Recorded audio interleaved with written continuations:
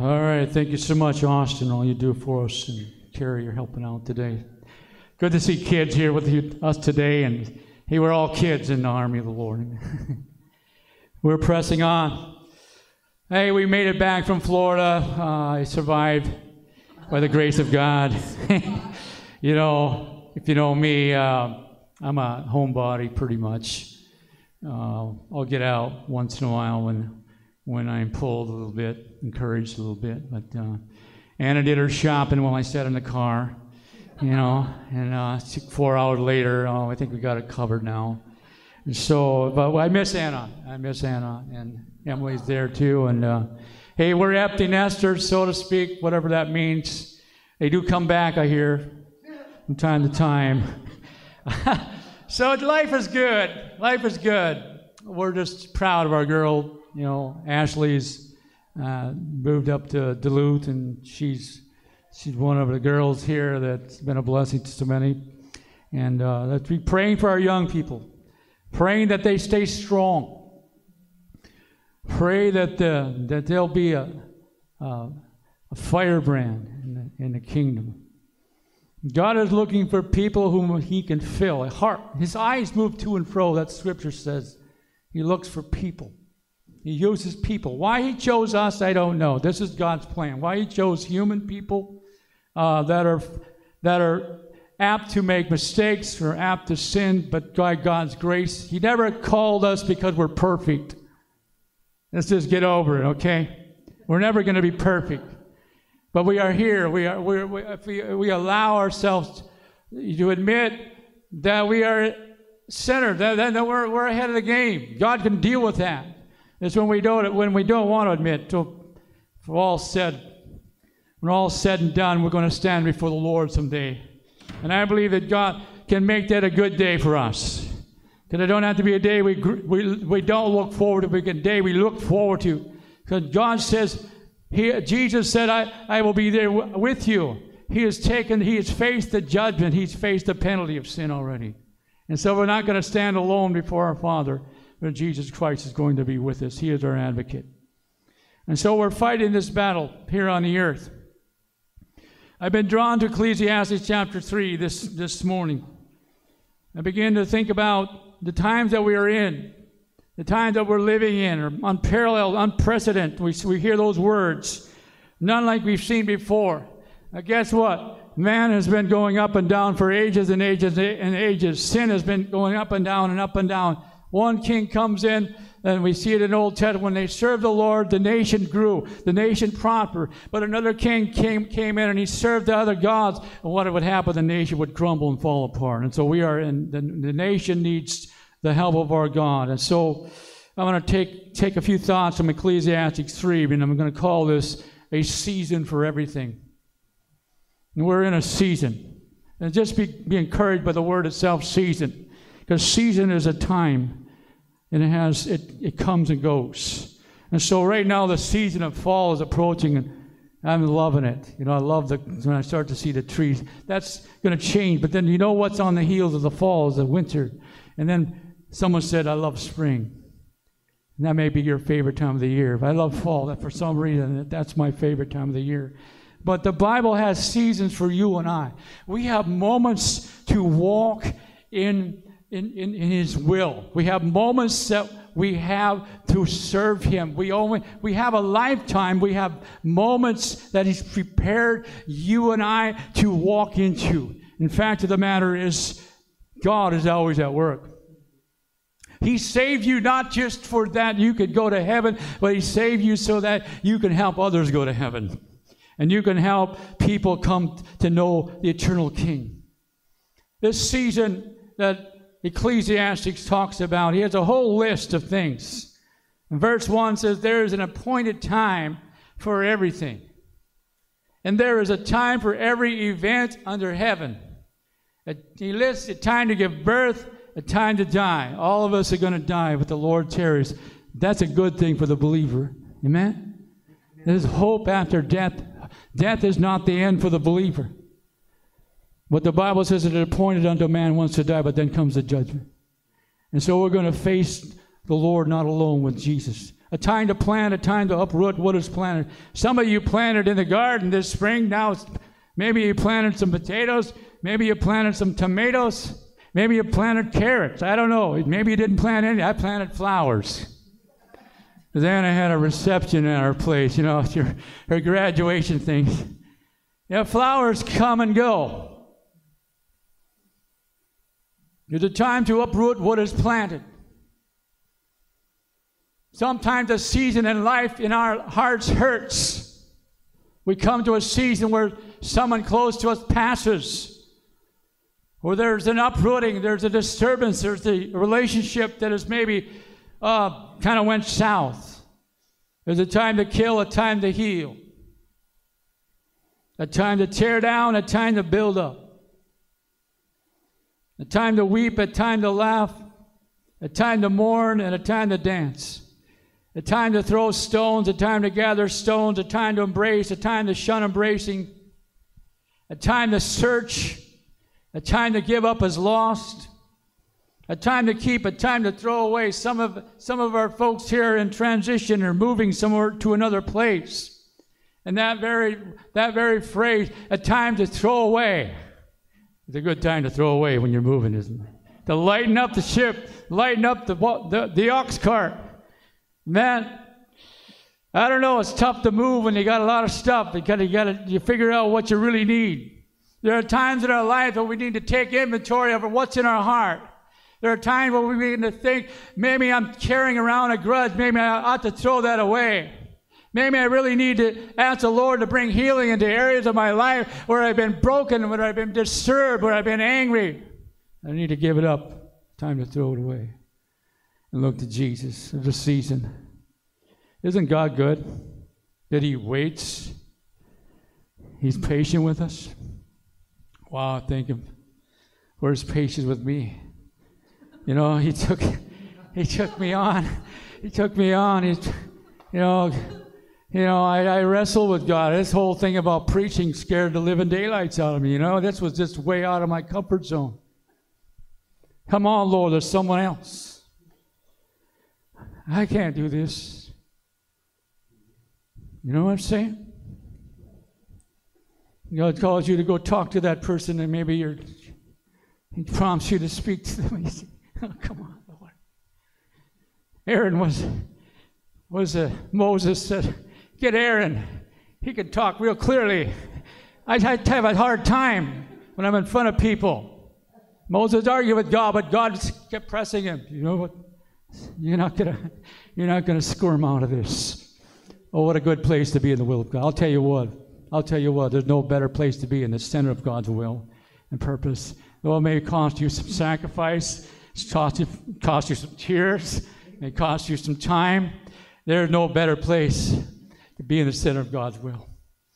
And it's very interesting how God works to get you in His will, to get you in His plan, because He knows the time is short. He knows there's only a season. You only have a few days where you're here. You only have so much time. And time, I read it somewhere lately. I was in a minister's letter, and it comes from the district, and it was an interview with a 103-year-old woman who was asked the word advice. Can you give us one piece of advice, living as long as you have lived? And she said this: you can always make more money, but you can't make more time. Wow, what a wisdom. How true is that? And so when it comes down to this life that we live in, what is it that we really are looking for? What is it that's really important? It's really about your family. It's really about those who you care for. It's really about your relationship with Jesus and helping other people come to know that He is a personal God, that He is a God that hears your cry, that sees your anguish, that knows what you are going through. And we'll go on to this. This list is long. A time to tear apart, a time to sew together. There are times I don't understand that things get torn apart. Things can become torn down, sew together, amending, so to speak. Some of you have sewed things. Some of you have sewn torn. My mom used to sew patches on my jeans. And she wouldn't put a little patch. She'd put the patch from here down to the ankle. Because she knows if she did just a cheap job, I'd just soon wear them out again anyway. But that's the way it was. She knew how to sew. There are some of us that need some stitching in some wounded areas of our life. And God's stitching handiwork. Stitch back what's been torn apart. It's time to be silent. It's time when we don't know what to say. And you know what? It's okay.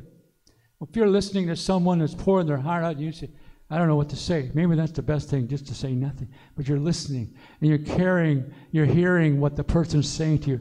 Hearing is really a skill, isn't it?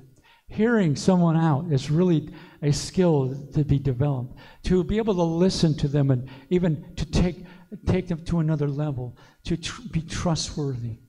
Time to love, a time to hate. This is back and forth. Time for war, time for peace. What profit is there what profit is there to the worker from that in which he toils? So what is Ecclesiastes saying? What is he saying? Solomon comes down to his life. He's had it all. He's seen it all. He's had so much. He's looking all backwards and forward throughout his life. He talks about a person who doesn't have, in this book, he talks about a person who doesn't have any family, and yet there's no end to all his labor. He just lived for himself. And how futile. See, when all is said and done, when it comes down to, the only thing that we can take to heaven with us is people, other people, right? I don't see no suitcases, no clothing from here. As we entered into the world, we're going to go from this world. There's nothing. But may we be found faithful. May we just be found obedient to what he's talking to us about. In order to go through the next season, go to what God is preparing us for, what should our perspective be? What can we do to prepare for the seasons that God gives to you and I? The Bible says here, we read on, I have seen the task which God has given the sons of men with which to occupy themselves. Isn't it interesting? We hear this over and over.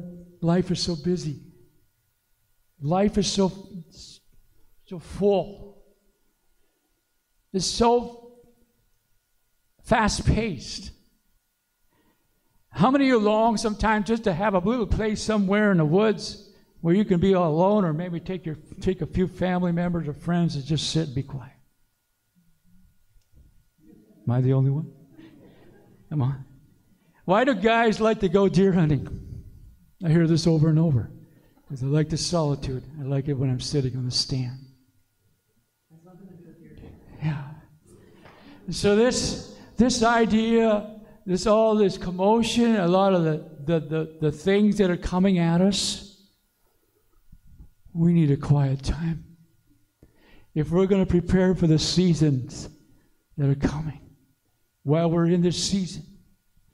You see, some of us remember when you had kids when they were little. Remember them little rascals, Horton?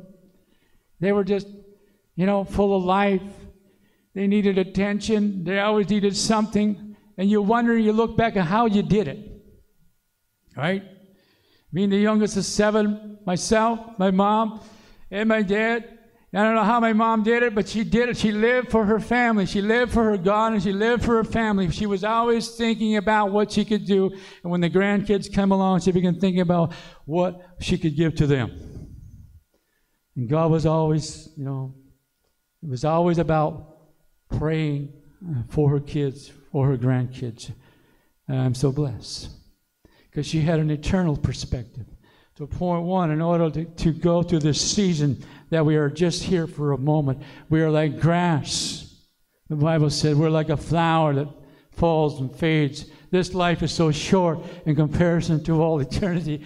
But good news is we get to live forever because Jesus said, I'm going to prepare a place for you and I, that where I am, you may be also. And therefore we have hope, even though this life may decay, even though we may not be able to do the things that we used to do. But with God's help, we can continue on and be found faithful because we have the perspective Verse 11, He has made everything appropriate in its time. He has also set eternity in their heart. So God has given you a perspective that there is eternity. There is a forever and forever, so yet that man will not find out the work which God has done from the beginning even to the end. There are so many things that God wants to teach us. There are so many things that God wants to reveal to you and I. But we must take the time to seek Him. The Bible says in Matthew 6:33, seek first His kingdom. But He didn't say seek for what's in it for you. He says seek first His kingdom. Now He says all these things shall be added to you. What are the things? He was talking in that text about your clothing, your food, you know, the basics of life. All these things are going to be, God's going to take care of you. God's going to take you all the way through this life in good hands. God has promised to never leave or forsake you. Even if you walk through the valley of the shadow of death, you fear not, because He is with you. Because God is a God of the beginning, the present, and the end. He is everywhere at once, and only God can do that. So God is calling us with a perspective to keep a close eye on Jesus while we're going through this life, while we're doing the best we can with what God gives to us. We do it as unto the Lord. God will reward your faithfulness. So when you show up on the job, when you say, you know, it's important that I'm on time, it's important that I do my best, because I represent the Lord Himself. And we are called to God to walk not in our own thinking, not in our own ways, not in our own understanding. You sit there, Dave, when you don't have a clue what to say or what to do. There'll be days when you are baffled and you feel like the enemy is pressing in on you, and you go, what is that all about? And we need to have a refuge and understand that Jesus also suffered while He was on the earth. And because Jesus suffered, Paul related to this very thing in Philippians chapter 3. He talked about some suffering. He talked about the part about this chapter 3 of Philippians 13 through 14. He had come to a point in his life where he said, I haven't laid hold of it yet. In other words, Paul is saying, I'm not arrived. I haven't arrived yet. I'm still a work in process. God is not finished with me. But the thing I do, forgetting what lies behind, reaching forward to what lies ahead, I press toward the goal for the prize of the upward call of God in Christ Jesus. For some of us, the Lord needs to help us. We need His help in order to move on. We need His help to forget some things. We need His help to have healing, to move on. And Paul was describing, what is he describing? There are things in his life that he thought he was absolutely in the place where God was using him when he was killing the Christians. He thought he was doing a service for the Lord. But he didn't really have a relationship with Jesus until that day when Jesus met him and opened his eyes. And he was able to understand who Jesus really is. He is the true one and only God. It is in the name of Jesus that we can have our healing. It is in the name of Jesus that we have forgiveness. It is in the name of Jesus that we can go forth in power and the strength that we have. Sometimes we may feel like Paul when he described he had something of an affliction. It's something that he called a thorn in his flesh. We don't know what it possibly could have been. We are only expectation of it. Maybe it was his eyes, some say. Maybe it was something else. And he was sincere, and he approached the Lord. Lord, take it out of my life. What did God say? At that moment he said, no. In your weakness, I'm going to make you strong. In other words, in your weakness, when you realize you have to rely on me, that's a better place to be than when you're doing it all yourself. When you realize you can't do it on your own, That's a part of the perspective that leads us only to the person of Jesus Christ, that helps us press on to pursue God. Some days you will feel like maybe you're not good enough. You feel some days that maybe God is not happy with me. And what God is saying is, trust me. Just believe I am the one who makes you righteous, not your own. And if you're obedient to Him, you're of value. God values people. And Paul said it in these words. When he began to add up perhaps all the credentials that he had for ministry, he had been taught with the Pharisees. He had learned the law. He understood. He could talk with the best. He could reason with them. He could debate with them. But he says these words in Philippians 3:8, I count all things to be lost in view of the surpassing value of knowing Christ Jesus my Lord, for whom I have suffered the loss of all things, and count them but rubbish, in order that I may gain Christ. In other words, there's nothing in this world that compares to your relationship, no matter what it takes, no matter what anyone says. Your relationship with Jesus is the most important. And the enemy knows that. And he will do all he can, if he can, to steal from you and I, and steal our hearts away from the Lord. But we must keep our guard up.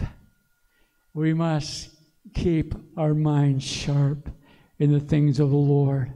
So Paul says in another place in chapter 4 of Philippians, after he talked about not being anxious about anything, but about praying for everything, he speaks these words in that portion of Scripture.